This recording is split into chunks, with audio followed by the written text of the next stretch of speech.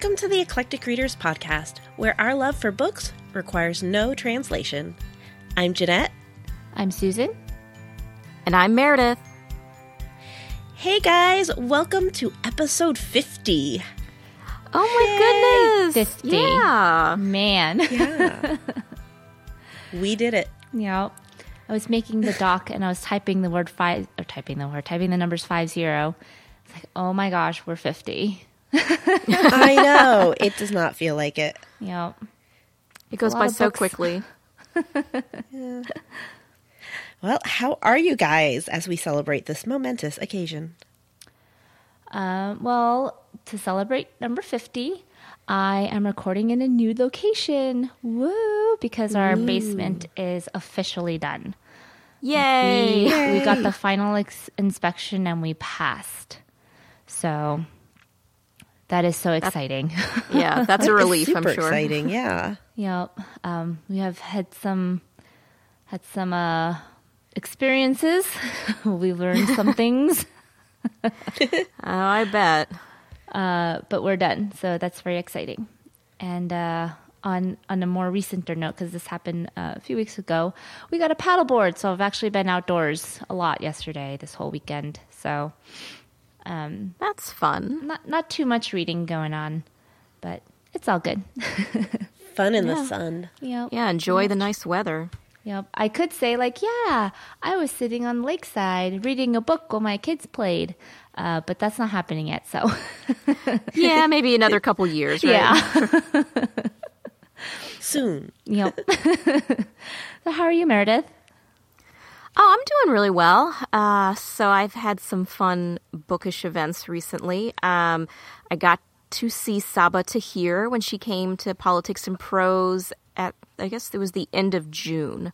So she was on her Reaper at the Gates tour, and it was really fun. A few of us that got in early with the pre-ordering actually got to come early to a little VIP event for the first 20 pre-orders.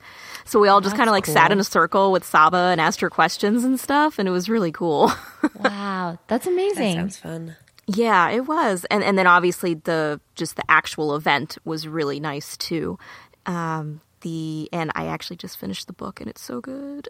It was really wait. good. Oh, yeah, it was definitely worth the wait, and I'm sure we're going to have to wait some more for the fourth book because I don't think she started on it, but I think it'll be worth it. So that was back at the end of June, and then was it just last week, Jeanette? I feel like I'm losing track of time, but we got to go to the Library of Congress, which is cool, which is cool in and of itself, right? Yeah. But we have a friend of a friend that works there, and she kind of got us the behind the scenes tour hookup. And we got to see so many cool, rare books and some really awesome old comics. And we got to go into the stacks and walk up the staircase into the reading room, like totally National Treasure style. Yeah. It was so cool. Man, I saw those photos. I was like, wow, so jealous. It was so amazing.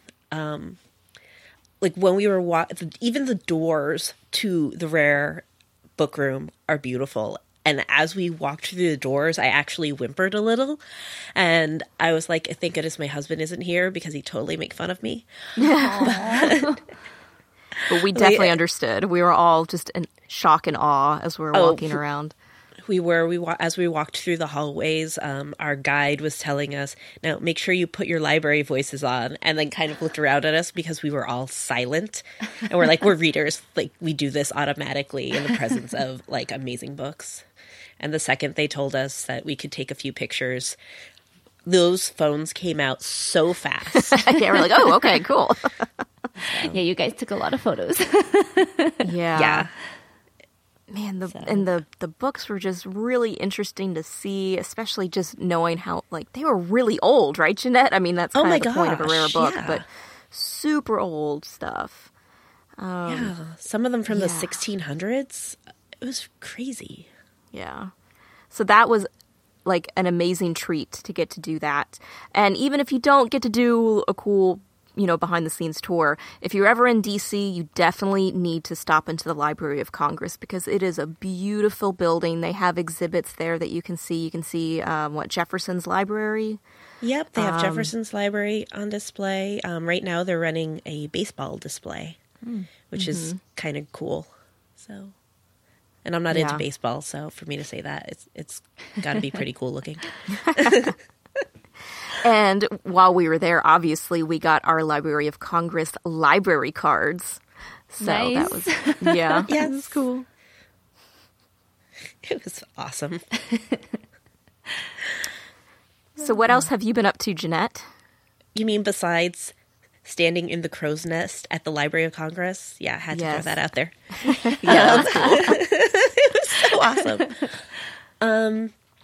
No, I'm actually, I'm good today because, it's been fun, but I'm exhausted. So yesterday, we had 2 really good family friends that had birthday parties for their kids. Both of the birthday parties were an hour away, but in opposite directions. Oh, man. Oh, great. Yes. So we were like, okay, well, we'll just do a lot of driving, do 2 parties one day.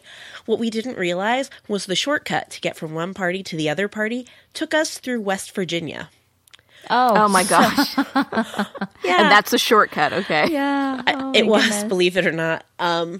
So yeah, 3 states, 2 parties, 1 day, and 1 very exhausted toddler at the end Oh, of it. yeah. Oh, that I only bet. happens in the New England area. That would never happen here. Yeah, I know, right? So It's true. I had to get used to that when I moved up here. After living in Florida for so long, you're like, wait, Yep. you can get to other states quickly? Right? In one And- day, yeah. in half a day. sometimes I still forget how close some states are to where we are.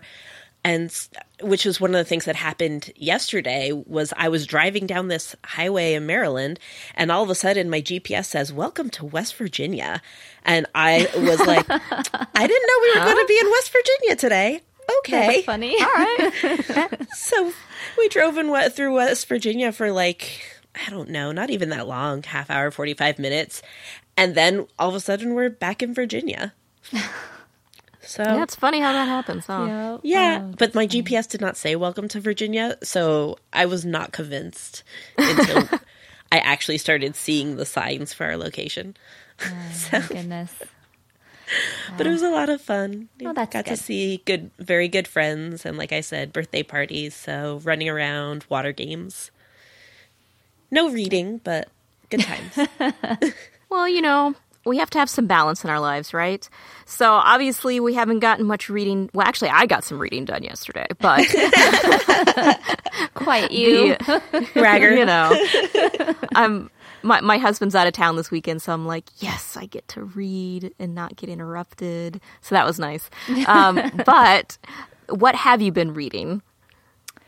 Well, I'm continuing my rereads with Harry Potter and the Prisoner of Azkaban. So, The best one. yep. I think I'm a third of the way through. The fat lady just got attacked. So, yeah.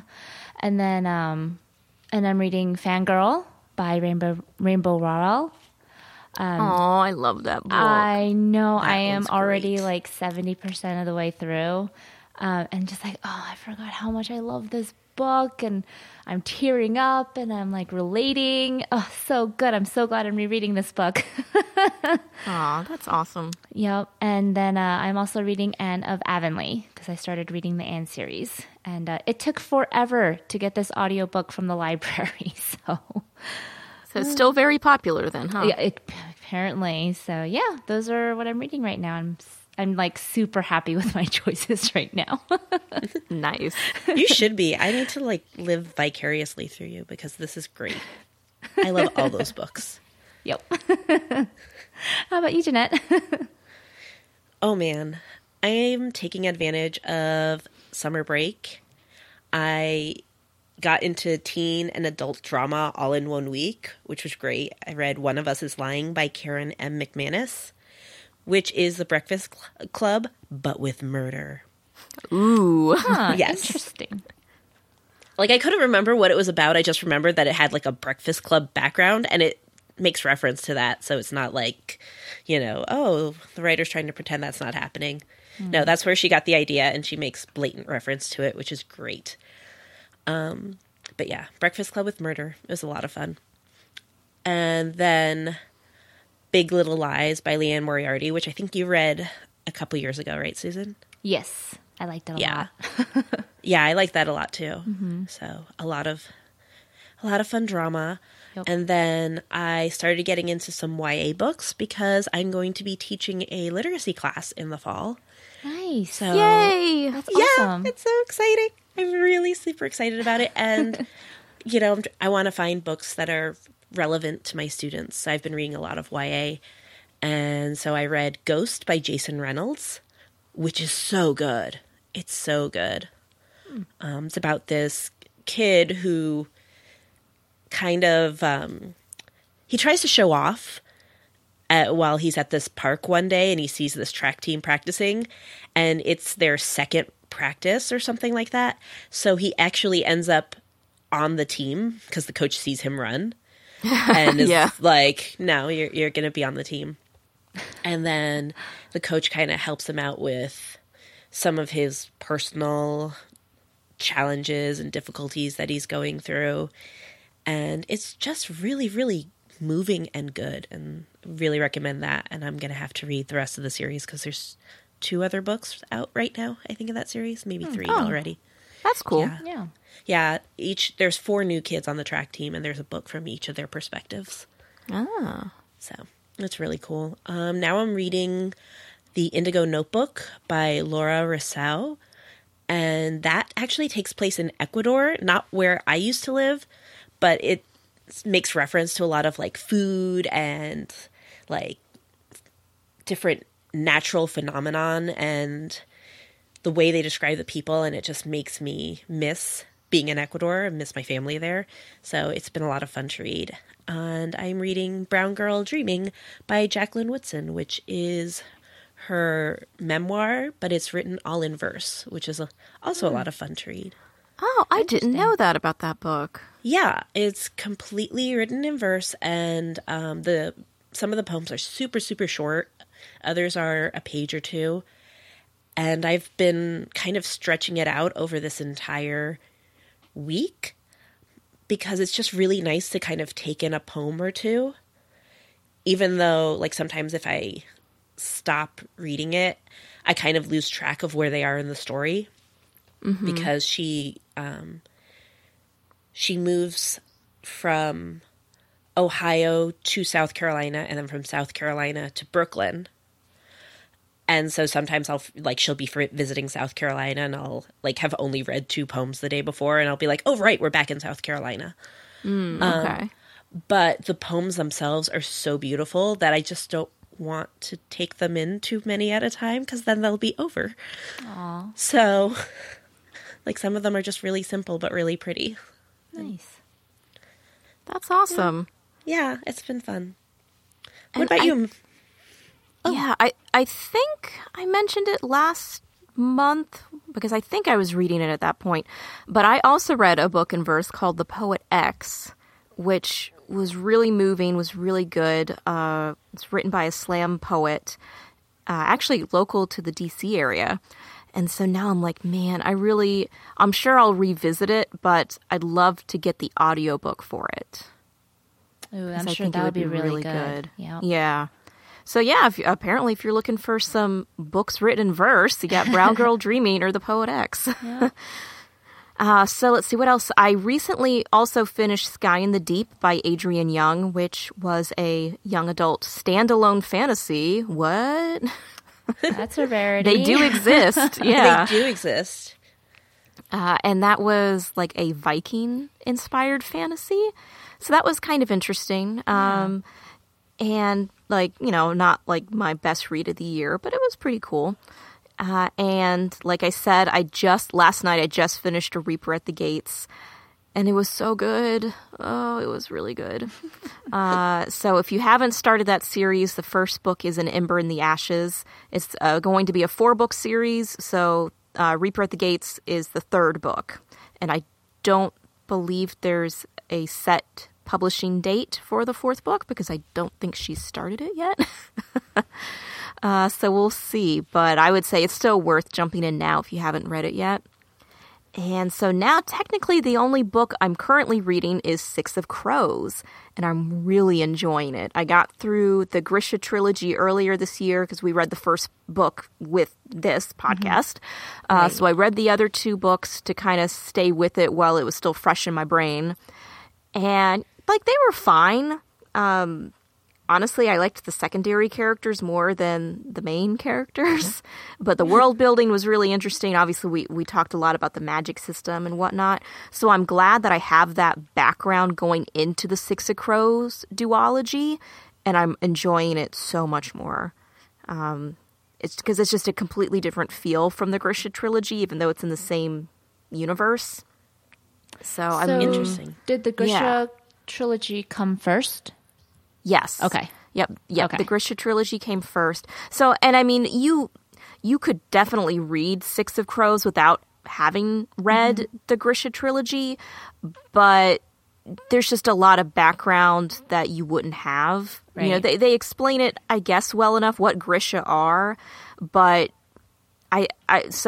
just to really have a better background of what this world is and what the Grisha can do and what the heck happened in Ravka. I think it would be worth reading the trilogy first. Okay. And who knows, maybe you'll really like it because it's definitely a very popular trilogy. But it's just a different feel. The Six of Crows is definitely darker. It's still YA, but it's definitely darker.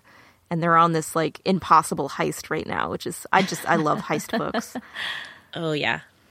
They're fun. Yep. Yeah. So I'm sure I'll finish that pretty soon. And one book I'm hoping to also start soon is My Plain Jane, which was just came out a couple weeks ago and was written by the same three authors who wrote My Lady Jane. So I know it's just going to be absolutely hilarious and crazy. They said it was Jane Eyre meets Ghostbusters. So I'm very intrigued. Oh, Jane goodness. Eyre. Yeah. I'm like, that's really all I had to hear to be all Right. about this book. Yeah, Jeanette's definitely there for it, right? Yep.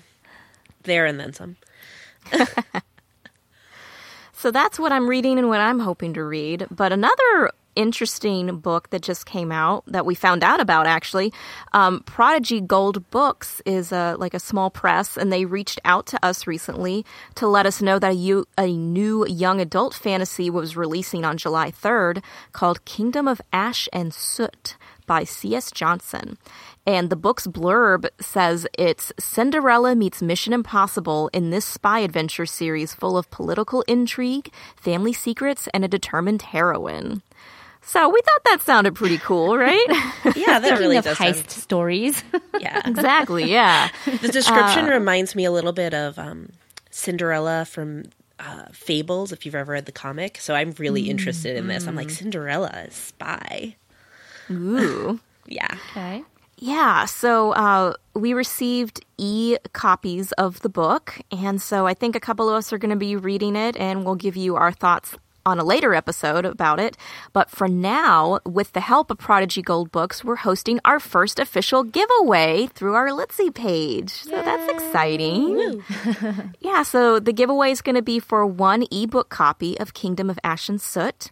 So if you're on Litzy, make sure you keep an eye out on our page for the giveaway post. We'll be running it from July 16th through 23rd. And we'll also go ahead and link the book in our show notes if you want some more information. Yep. So, yay! It's always fun getting to like do new things, right? As we're growing up as a podcast. For sure. And it's nice to just give away stuff that we can, you know? Like Exactly. I mean, who doesn't want a free book? Exactly. Yep. Exactly. Especially an ebook. Oh, I know, exactly. Ebooks are just, they're really convenient. Yep. So, before we move on to talking about our main read, we wanted to spend a little bit of time talking about translated books, because obviously A Man Called Ove was translated into English from Swedish. It's by a Swedish author. So, do you read a lot of translated books, or are you kind of like me and you completely forget that some of the books you read were even translated? Go ahead, Jeanette. Well, like, honestly, I've only recently started paying attention to whether what I'm reading is translated or not. So I know that I've read tons of translated books, either, in school or on my own. Like, I read Les Miserables when I was in high school, I wanted to kind of challenge myself to do it. But I never thought about the fact that it was translated at the time. I just thought about the fact that I was going to get through this 1,500-page book. So I've probably read a lot more than I realize. Yeah, isn't it funny how, like, sometimes you'll forget that some of these classics were actually translated? Like, I just think of them as classics, but not as translated books. Right, That's exactly. True. Yep. Yeah, so I'm sure there's a lot out there. I just haven't actually taken the time to check. Well, that got me thinking, like, I should have a translation, like, from another language shelf on Goodreads, because I was in the same boat as you. I'm like, what have I read that was actually translated? I don't know. I really good could question, know right? if I actually made a shelf of this, Yeah, that's a good idea. I need to be better have about to do making that. shelves. Yeah, I need to better organize my Goodreads stuff. Yeah, I mean, I have a shelf for my kids. Like, these are the books I read to my kids, but I don't have a shelf for, like, translated books. It's true. Yeah. Yeah, so I think I need to get on that after we record this. All right, you do that. Let us know how it goes. I'm sure there isn't that many. Because, Yeah.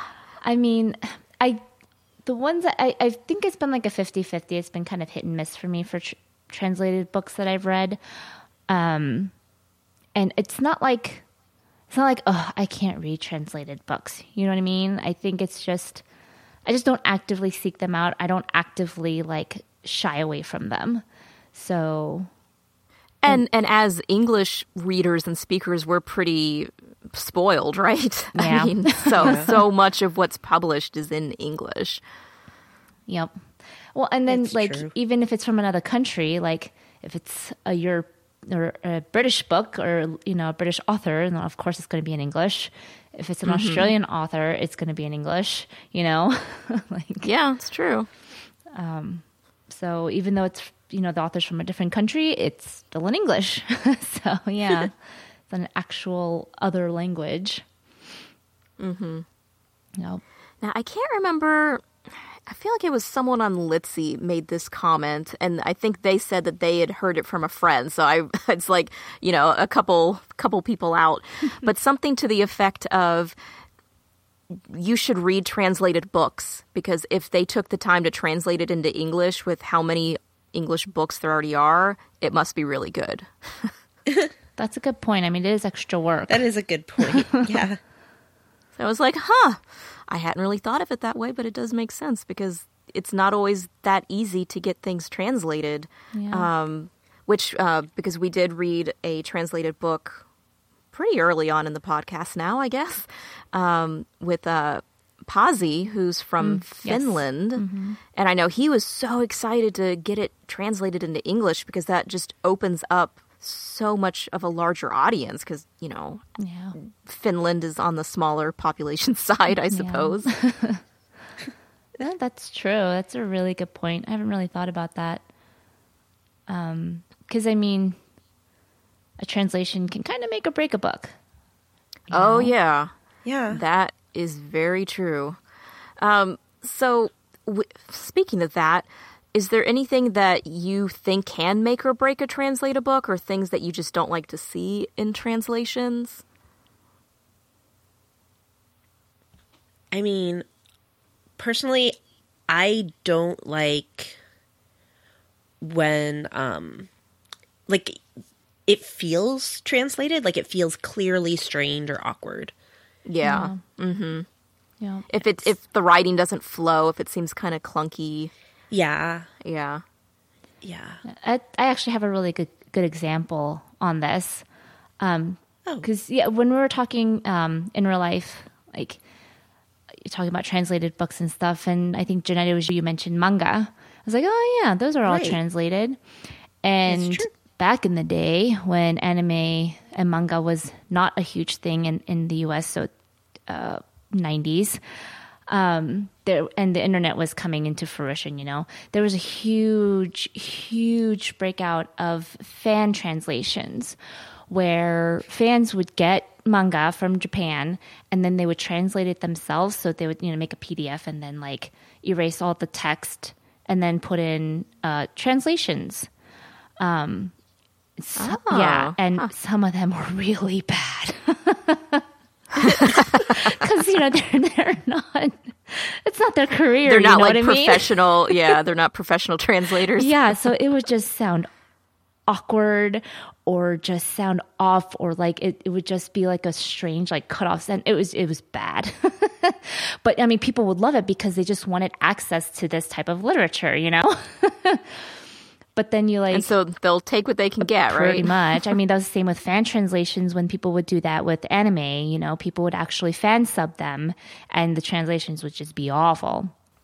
And then you buy it from a production company, and you buy it at a store, and it's just like you can totally tell. Like, oh, this is what it's supposed to be like. You know what I mean? Yeah. Oh, yeah. And it does. It makes all the difference. And I mean, I guess it's hard to say sometimes if it's the translation or if you just don't like the book, right. Unless you pick up the same book with a different translation. Right. But I feel like I can't remember exactly what we talked about, but when Tara and I interviewed Ken Liu a couple years ago, he does a lot of translation of Asian works, like Chinese, I believe, is the primary language that he translates. Mm-hmm. And It was just so interesting to hear his take on like just keep you have to keep the feel of the book when you're translating it. Yeah. Man, he's so articulate anyway. He's just like a freaking genius. So I would definitely recommend going and listening to that interview with him if you're interested in translated works. And then obviously if you're interested in his fantasy work, it's not a spoilery interview, but it was just so interesting to hear his side of translating. Right. It was really, really cool. Yeah. So what are some of your favorite translated books that you could remember that were translated? Well, I think there's just everybody agreed on this, where Rabbitback was a really good one.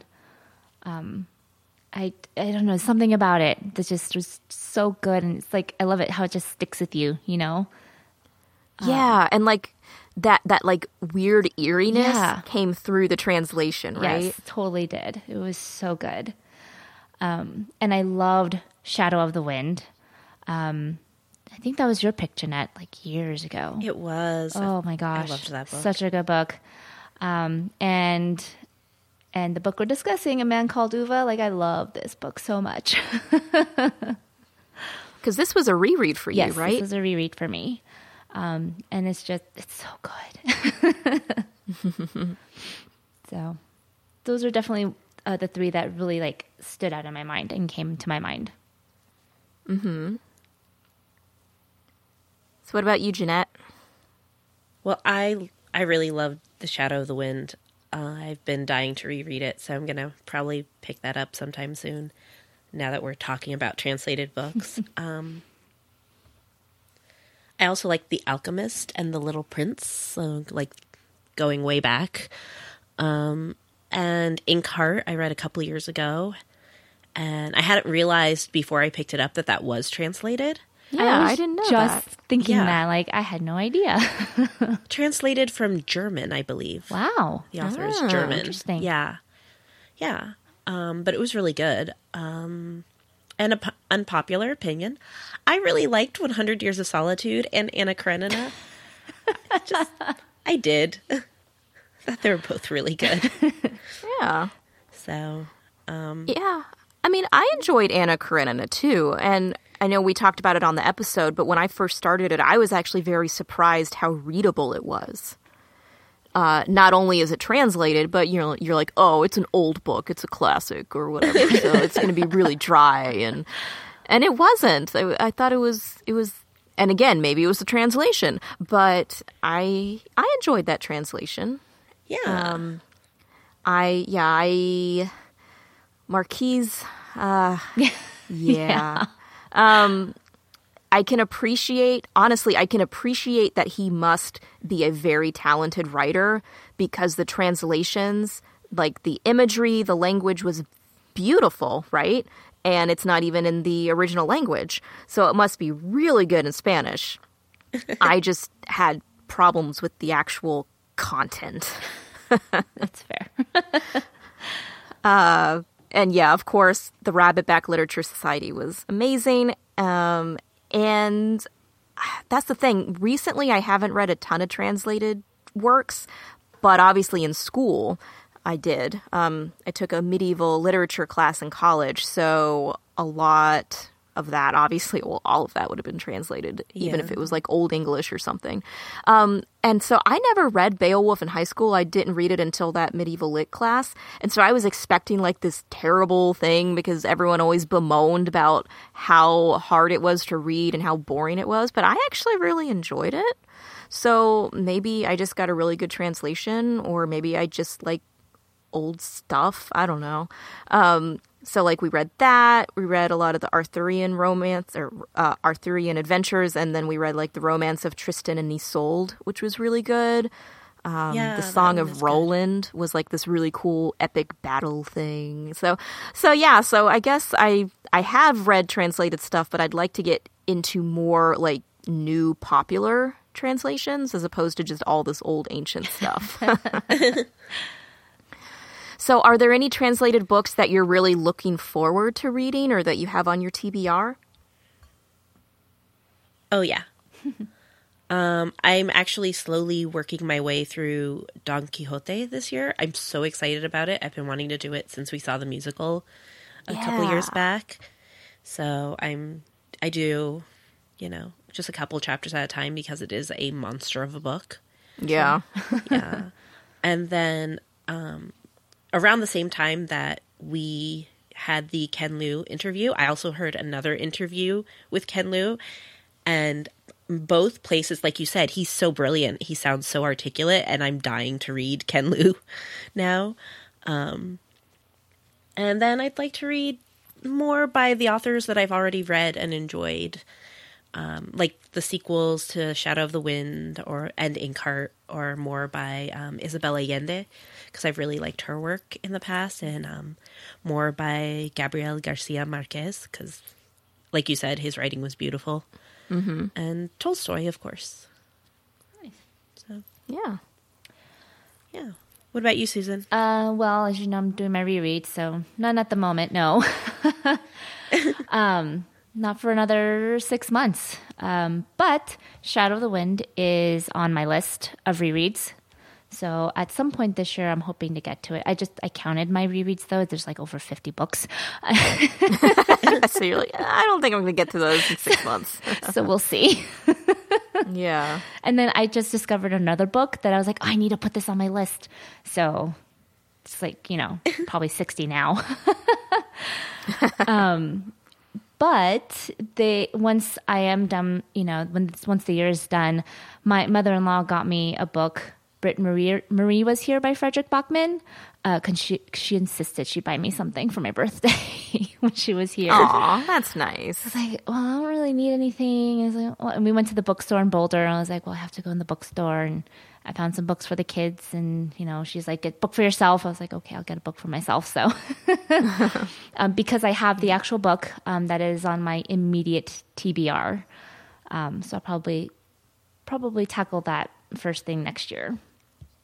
That's cool. Yep. Yeah, he actually has a handful of them out in English now, right? He does. Yeah. Yep. So that's keep exciting. seeing them all over Litzy, and I'm like, man, now I have to read all of these. Yeah. Darn. Yeah. Yep. So, how about you, Meredith? So I just got, actually from Book Depository, I had to get a UK book because it's not out in America yet. Come on, publishers.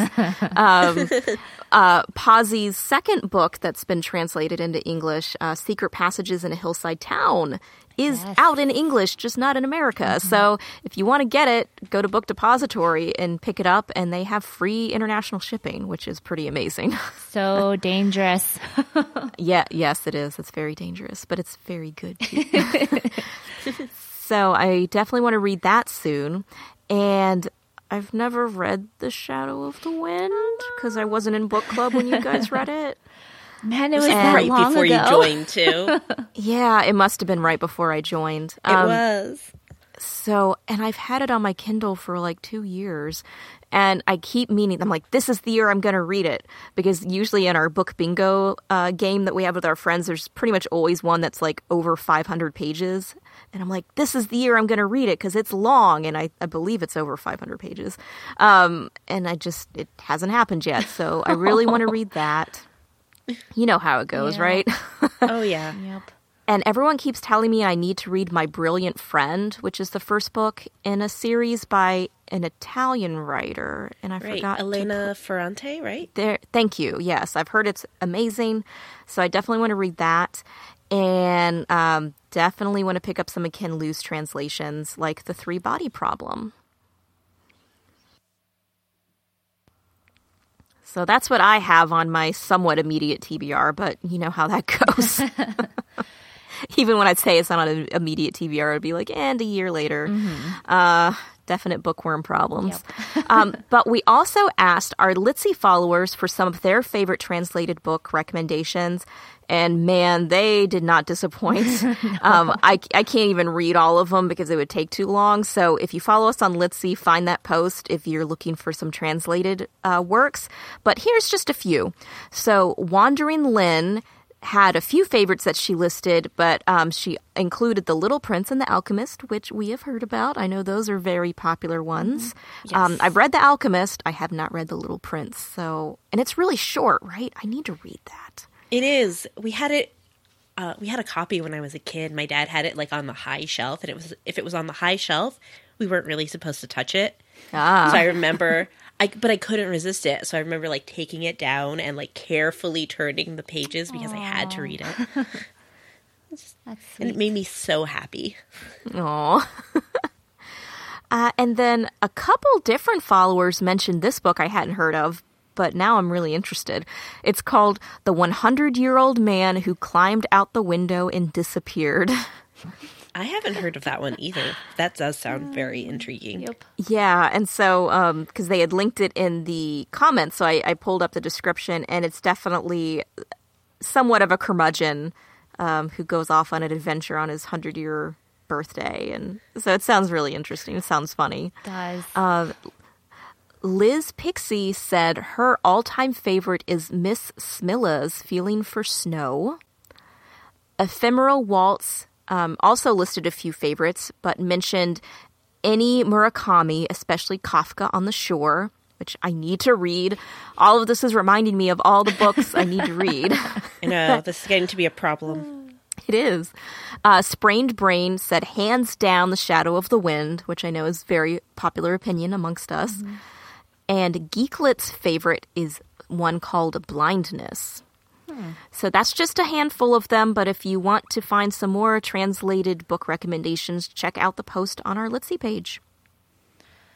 Oh, so many books. So many books. It's true. And it's just, just expands with just translated works, Exactly. Like we didn't already have enough just English books, but now let's add in the translated to English. Well, let's dive into this translated work. A Man Called Uva. A short summary. Uva is a grumpy old man who meets his new neighbors, a family with 2 girls and another on the way. They seem to form an unlikely friendship, and it is revealed that Uva is more than his grumpy exterior. So let's start off with, what was one thing that stood out to you in this book? Well, for me, I realized that I really like the grumpy old man trope when it's done well. And Yeah. I keep teasing Susan because Susan picks the grumpy old man books. But the truth is, like, I was laughing, I'm tearing up throughout the book. And it's summer here, and it's been really, really hot. There's been a heat wave going on for I think 2 weeks now, it feels like. And I really enjoyed the wintry vibe of Uwe because he's always walking through the snow and everything. That helped me get through this heat. Yeah. Yeah, it's true. The grumpy old man trope can be really fun. It is. So one thing that really kind of caught me off guard from what I had heard about the book is that Uwe is not actually old, at least not what I consider old. You know, the way this book had been described to me, oh, he's a curmudgeon, oh, you know, blah, blah, blah, he's super cranky, he doesn't like anything. I just assumed he was going to be like, you know, like 75, something, you know, over 70. And then almost immediately in the book, it mentions that he's 59. And so that kind of threw me for a loop. It kind of made me stop and go, wait, what? He's 59? Yeah. That's not old. I mean, especially nowadays, you're not even retired by then. So that did kind of throw me for a loop. And then as you go on, you kind of understand maybe why he is the way he is. Yeah. And I guess, is curmudgeon, what's the word? Like, I mean, it can just be is it a lifestyle choice? It doesn't have to be how old you are. I choose to be a curmudgeon. That should be a badge.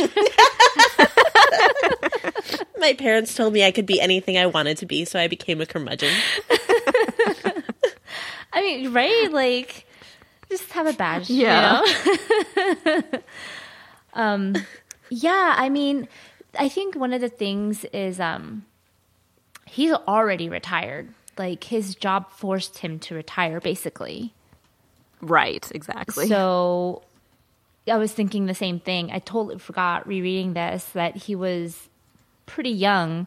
But like, you know, I was thinking older because his work forced him to retire and all those things. Mm-hmm. But yeah, and so that was interesting because as that came out, because at first I'm like, why is this guy at home? He's like 59. He's, you know, I was like, unless it's different in Sweden where you can retire really young. Right. But then to hear, yeah, he was pretty much forced into retirement. Mm-hmm. And I was like, oh man, so a lot of this crankiness and everything is making a lot more sense. right. Yeah. Yeah. Although Go ahead. I do think he was cranky before. No, yes, sure. that is true. Because they said at some point, like, what, he's been an old man since he was a child or something. Yeah. I don't think forced retirement helped. No, I don't think that helped at all with everything else going on too. Mm-hmm. Yeah. So one thing that stood out to me was how good the writing is. It had just enough description to paint you the picture, but it didn't like go overboard and it didn't like keep back anything. And I think for a man called Uwe, for a person like Uwe, it was perfect, you know, and the translation reflected that so well. Yeah. So you don't think it went overboard with all of like the metaphors and the like, he looked at her like this and this, like there was so much of that.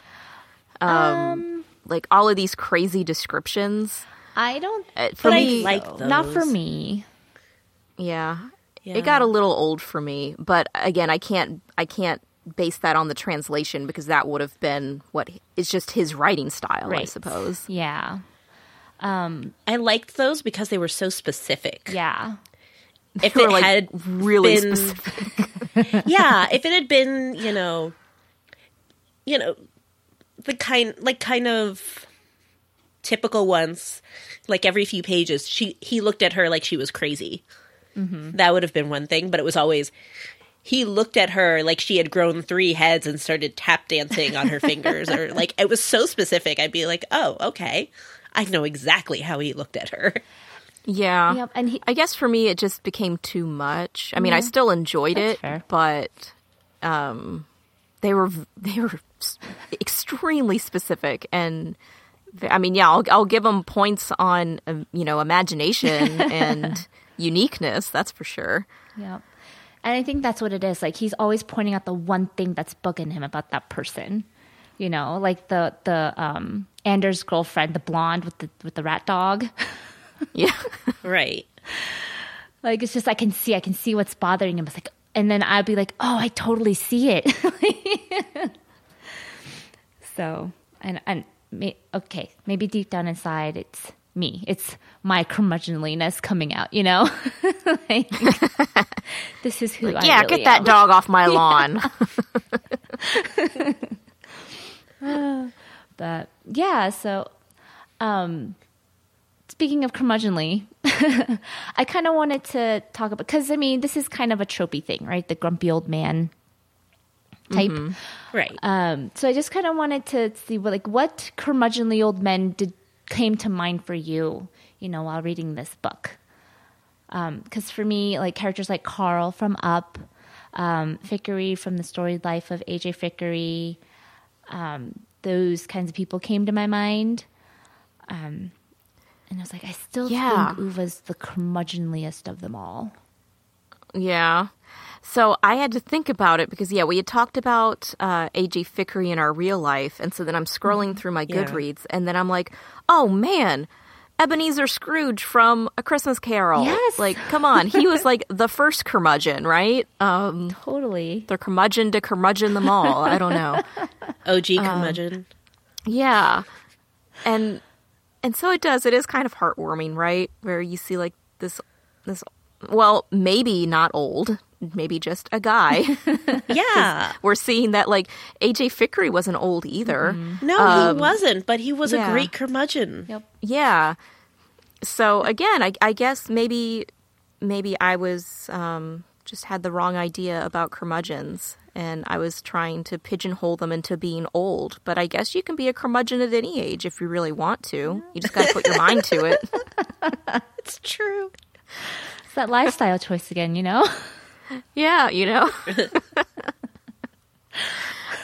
So yeah, but it's nice to kind of see when they start out grumpy and then something like breaks their icy heart. Oh my gosh, the Grinch. Oh my gosh, yes. The Grinch. Yes, it's true. Totally. He might not necessarily be human, but but he is a curmudgeon, which sticks to our lifestyle thing here. yes, You know? totally. Yes, totally. The Grinch is a curmudgeon, you know? Oh my goodness. And, you know, good old Cindy Lou there, Cindy Who, melting his heart. Makes his heart Yes. grow. Oh, is that weird? Because Ova has a big heart too. But his big heart is a medical issue. Well, we don't know what happens to the Grinch after Christmas. Oh, sad Yeah, I don't know. face. Hopefully. Oh, we don't see what happens after the feast. Oh gosh. How long does he live after that? Yeah. And a I'm large sure he lives heart for and a all very of that long fat. time. Whoville seems like a place with great medical care. I think so. 'Cause I think so. And everybody's just overall in good health because they're all just so happy and laugh all the time, you know, and sing songs. Yeah, it's probably a very stress-free I environment. think so. Mm-hmm. I agree. Sorry. It's okay. Kind of derailed that. That But was fantastic. So then we kind of touched on it.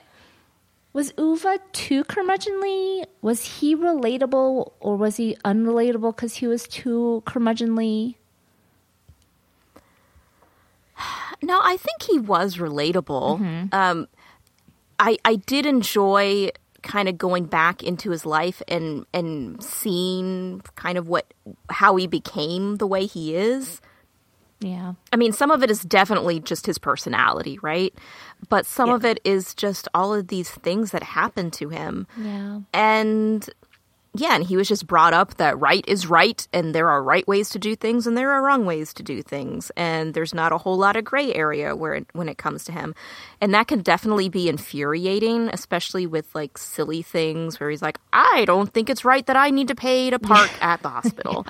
And it's like, well, whether you think it's right or not, you still have to pay. And, well, I'm going to fight this. And so some of that was really just infuriating.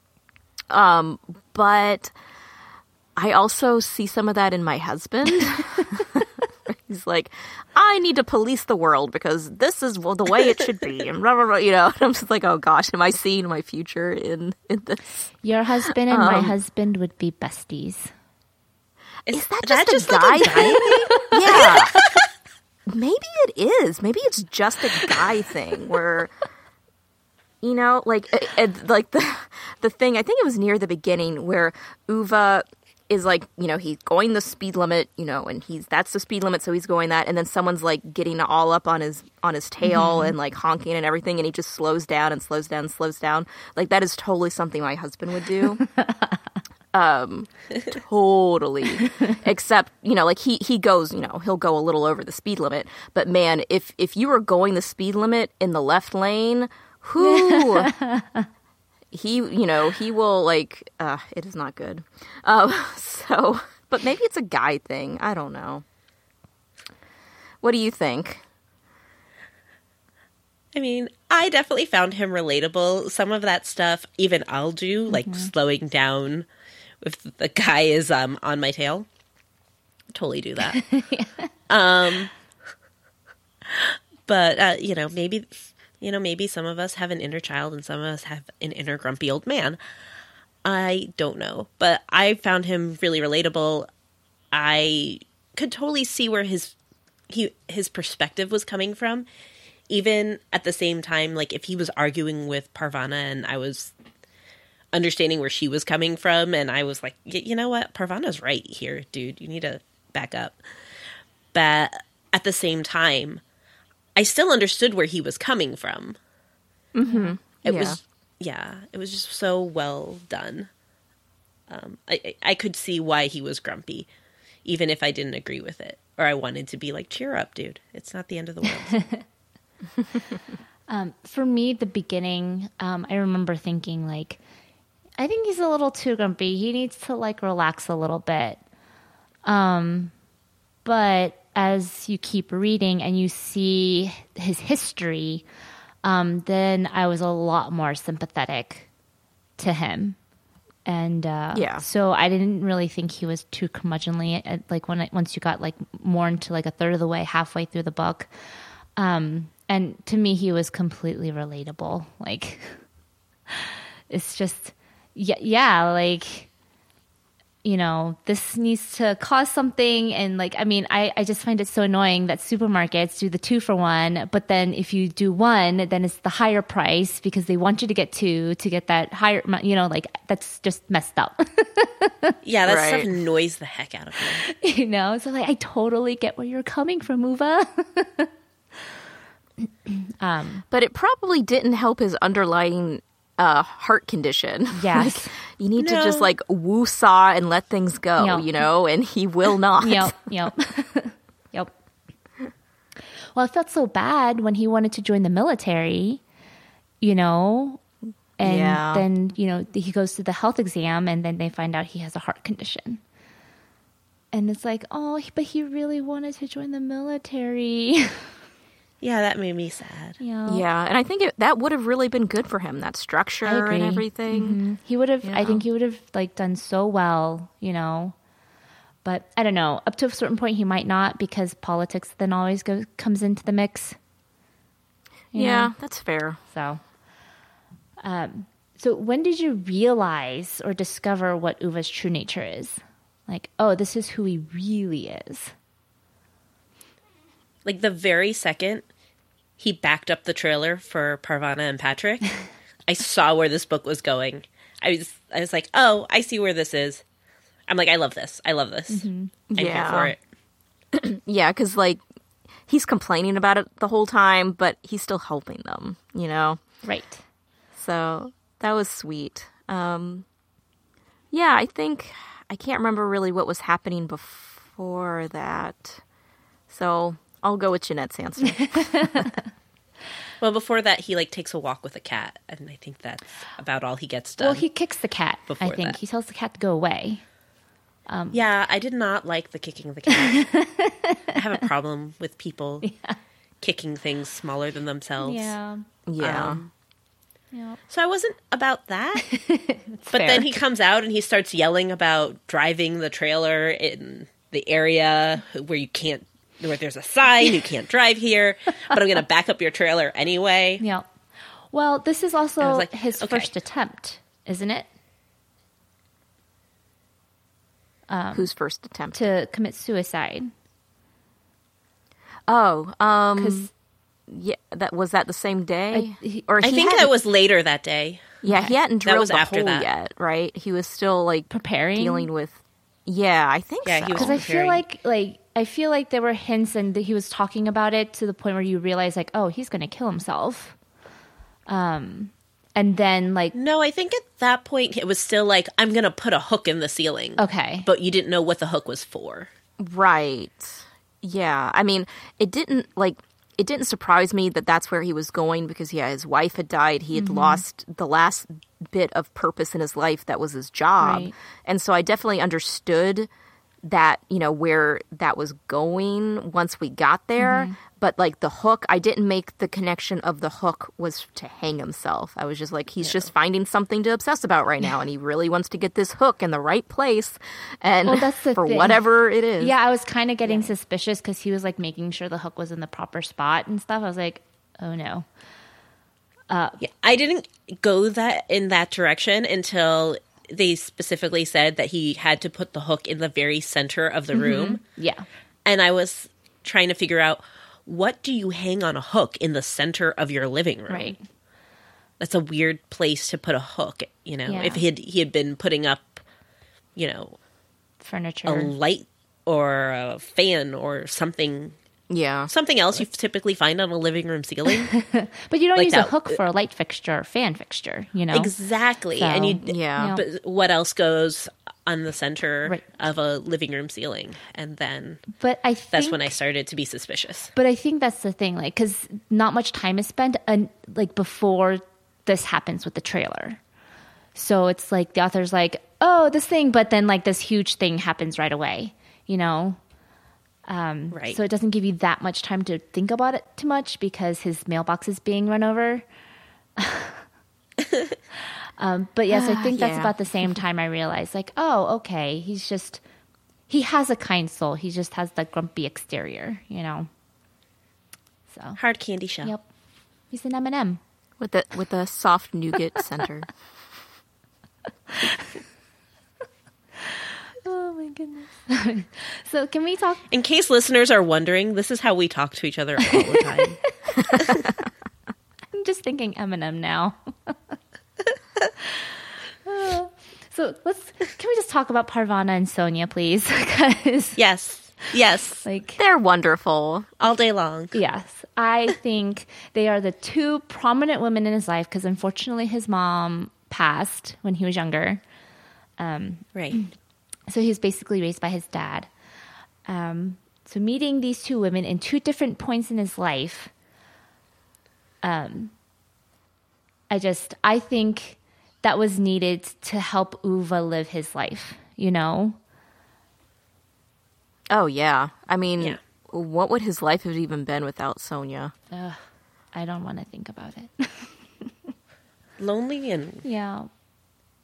I was going to say grumpy, but that makes it sound like, oh, just the same, but like grumpier. Yeah, and definitely lonelier. Yeah. I think He would've I think he would have gone like the bad grumpy direction where he's just Yeah. mean to everybody. Right, but not the, like, I'm going to complain while I still help you. Yeah. kind of. Right. Yeah. But man, Sonia was a saint, Mm-hmm. right? Even though, she's already passed by the time we're in this book, still just getting kind of like some of the flashbacks Mm-hmm. and just seeing how he feels about her. I was just like, oh my gosh, he loves her so much. And, Oh, yeah. Oh, well, I Yeah. mean, he rebuilds the kitchen for her. Like, He did. oh my gosh.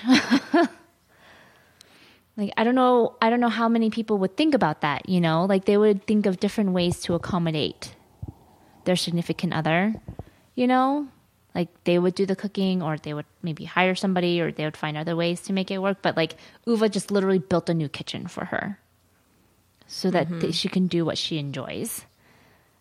He built her a wheelchair ramp Yes. at her job because the freaking did. government wouldn't do it. Yes. Oh my gosh. Just and that broke my heart that he kind of blamed himself for the accident, Yeah. where it's not his fault at all. No, it's Yeah. not. Like, oh man, it just broke my heart. Yeah, that was rough. Yeah, and I think it's with Sonia. It's like he experienced this like undying love, but at the same time, a lot of his grumpiness kind of started to come through because he had to deal with the bureaucracy, and dealing with the accident because the driver was drunk. So I think a lot of that bitterness and grumpiness comes from guilt. Oh, yeah. Yeah, guilt and pain Yeah. and yeah. Yeah, I mean, Yeah. you see it the first time, I forget where, it might have been when they had to go to the hospital the first time. Mm-hmm. And he starts snapping at Parvana, oh, you can't take the bus. Oh yes, Buses are all Yeah. driven by drunks. And we didn't know what had happened to Sonia yet. Yep. And I was like, that's a random thing to say. But, I guess that's part of being a grumpy old man because that's how it comes off at that point. Right. And then as the story's revealed, that comment makes so much sense in context. And then you feel just like so sad for him, like extra sad because he's carrying that guilt and that pain Right. so many years later. Yep. Yeah. And so with Parvana, would you think that a little bit of the guilt kind of alleviates from him? Because he's like living life again, sort of, with them? Yeah, I mean, it kind of he's kind of just like flailing at that point, like he doesn't have a purpose, and he's the kind of guy who really does need to have some structure to his life and feel like he has a purpose, right? Yeah. And so it starts out first with just like, because what was her husband's name? Patrick, Yeah, I think. Patrick. Patrick. He falls off the ladder when he's trying to fix things. He does. And so then they're actually having to lean a lot more on Uva for things that they probably wouldn't have if her husband hadn't injured himself and been in like a leg and an arm cast and all of that. Right. And so it kind of starts out like that, and then he just kind of becomes part of the family. And it was really sweet. And her daughters are just the cutest things ever. They are. Cute. It's like, oh my God, the first time they called him granddad, like I cried. It's like, this is so sweet. And then when Uva gives Parvana the crib, that's why I feel like with Parvana, he's like Oh my living the life gosh. that he didn't get to, Yeah, he has the daughter that he didn't get to have. Right. Yeah. Yeah. I mean, I don't know if it's, it's living the life he didn't get to, but I think he finds a different role. Like he's very think inside the box when it's in the sense of like how he sees the world is how the world is. And I think that Parvana coming in his life kind of changed that. It shifted his world perspective in that I don't have to be, Sonia's husband, and we don't have to have the life that we planned out. And I go to this job. My world can be different. I can be different things to other people, Yeah. which I don't think he would have considered if Parvana hadn't been so very persistent and determined to kind of break through that grumpy shell. Right.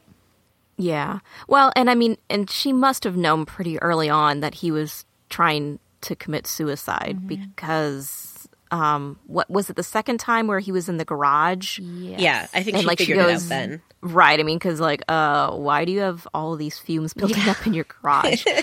And a and so then- hose and yeah. Right. So, I She mean, I figured that think out. then she like really took it on to be like, you are not going to kill yourself on my watch. I love that. Yeah. Which in its own way is, policing the neighborhood. She's got her own way of doing it. So Yep. definitely. Well, and so that goes into the secondary characters that surround Uva. Do you think how do you think they helped him kind of find his purpose, in this new role?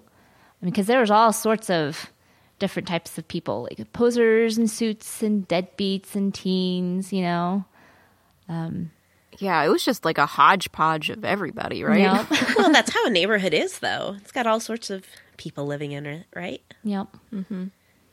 Well, there's Jimmy. I mean, him and Room bought his house, for his mom, which I think was fantastic, so that they wouldn't be homeless. Kind of help get them back on their feet. And then here's Jimmy now later, helping him out, And then there's bike boy. I can't remember his name. Yeah. Where he's fixing the bike for his girlfriend and, he had no idea. Adrian? It was Adrian, right? I think so. Well, Anders is the guy in the suit who had the blonde girlfriend. Yeah, Anders is the other neighbor. Yep. I think the boy is Adrian. I can't remember. So. But then, My library hold expired. So yeah. I was like, So,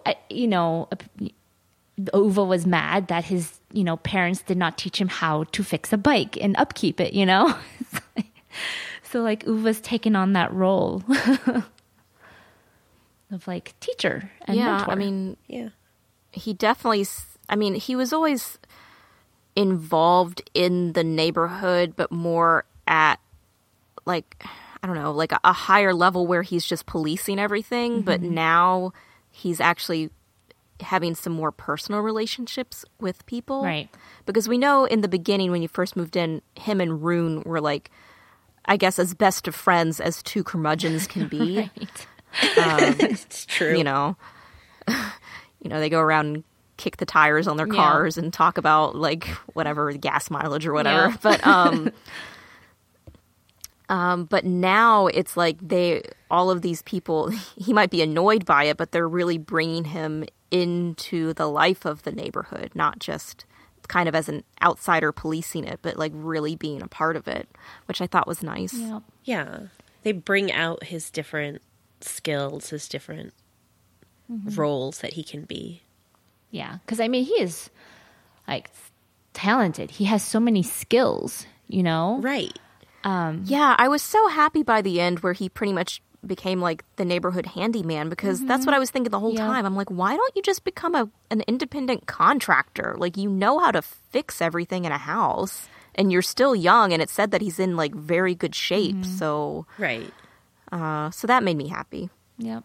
I don't think he would have really thought about it because he was so used to a super structured job. You get up, you go to work, you do your job at your work, and then you come home. Whereas being a Right. handyman, you just kind of go wherever. You know what I mean? That could be a way that It'd he's be changed. anarchy. Yeah, yeah. Yeah. It's I can't do that. There's no schedule. I make my own schedule. But yeah, so I don't think it really occurred to him, until at the end of the book, where it's oh, I can still help people and do these things, and feel useful. So, yeah. Well, let's talk about the last important character of the book. Let's talk about Kat really quickly. Aw, Kat. Cat. I just love a good cat character. I'm a True. huge cat person, but it's just oh, Yeah. Cat. Because he never gave him a name, right? I don't believe so. Yeah. That is his name. His name is Cat. Yeah. Yep. At least that's what Uva keeps yelling at him. Come on, Cat. Well, the 3/4 of the book discovers Cat, is freezing to death in the snow. And it's you gotta save the cat. Hey, that was Parvana again, Yes. right? You have to save the Yes. cat. Good. Thank you, Parvana. Sonia definitely sent that cat to him, right? Yeah. She must have. But it's true. I feel I've seen threads on Twitter or like maybe like, you know, actual articles where like it's pretty much like, well, I guess I own a cat now, where like cats just like randomly befriend you or like show up at your house and then, oh, I guess I have a cat. Yeah.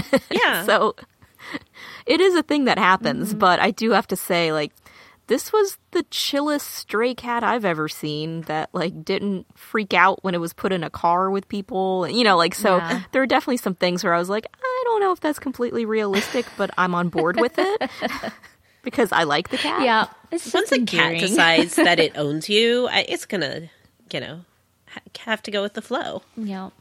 Yeah. I'm just it's like, I love him. And it's like, he may not be the prettiest cat, but he has like the curmudgeonliest awesome personality. And because like my cat was a grumpy old man, like he only liked Your me. cat was a grumpy old man. I never met your cat, Susan, but I've heard the tales. If you heard from our friend, one of our friends would have sworn that my cat was trying to kill him. It's like, okay. But I do not put that beyond the realm of possibility.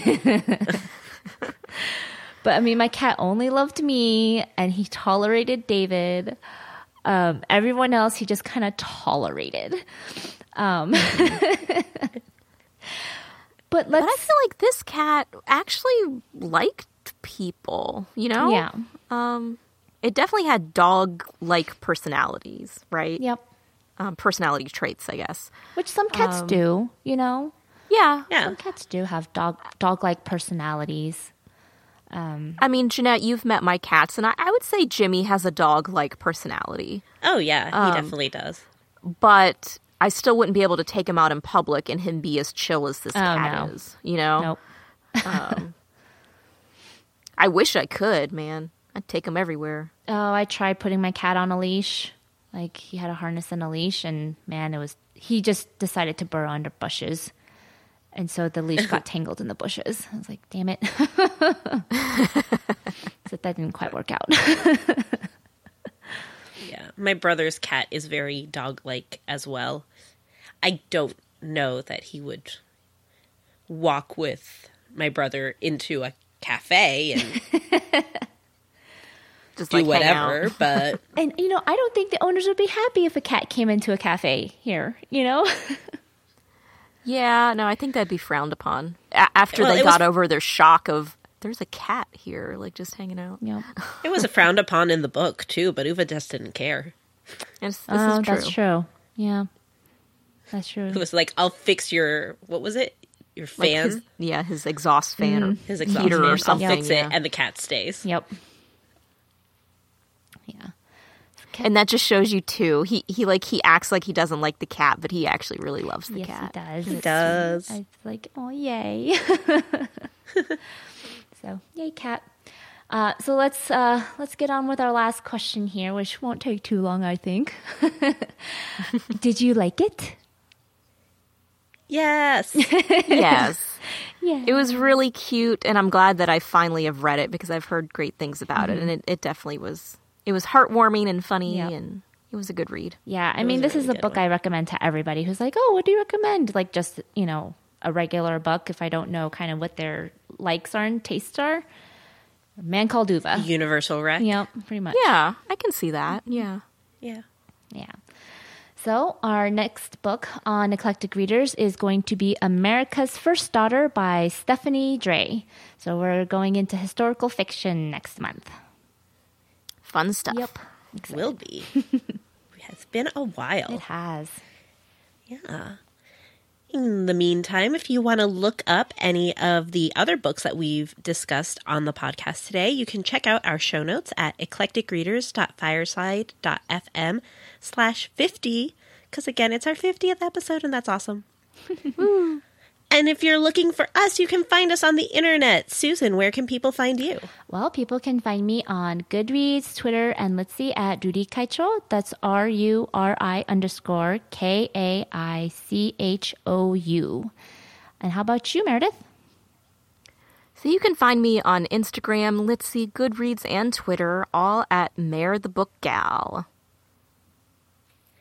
And if you're looking for me, you can find me on Twitter at Dr. Jeanette. That's DrJeannette. And on Goodreads and Litsy at JMTRIVERA. JMT Rivera. And we promise we will not be curmudgeonly at you. Well, maybe a little. No, I don't know. But only if you like It's going it. to depend on the time of day, honestly. Exactly. And if you subscribe in your favorite podcatcher, you will never, ever miss an episode. Not even when we do fun ones, like when we interviewed Ken Liu that we talked about a lot today. And you can rate and review us on Apple Podcasts, and that will help other readers find our podcast, and that's really helpful to us. So please go do that. And I think that's it for today. So let's shelve this until next month. Yes. Bye, guys. Bye. Bye.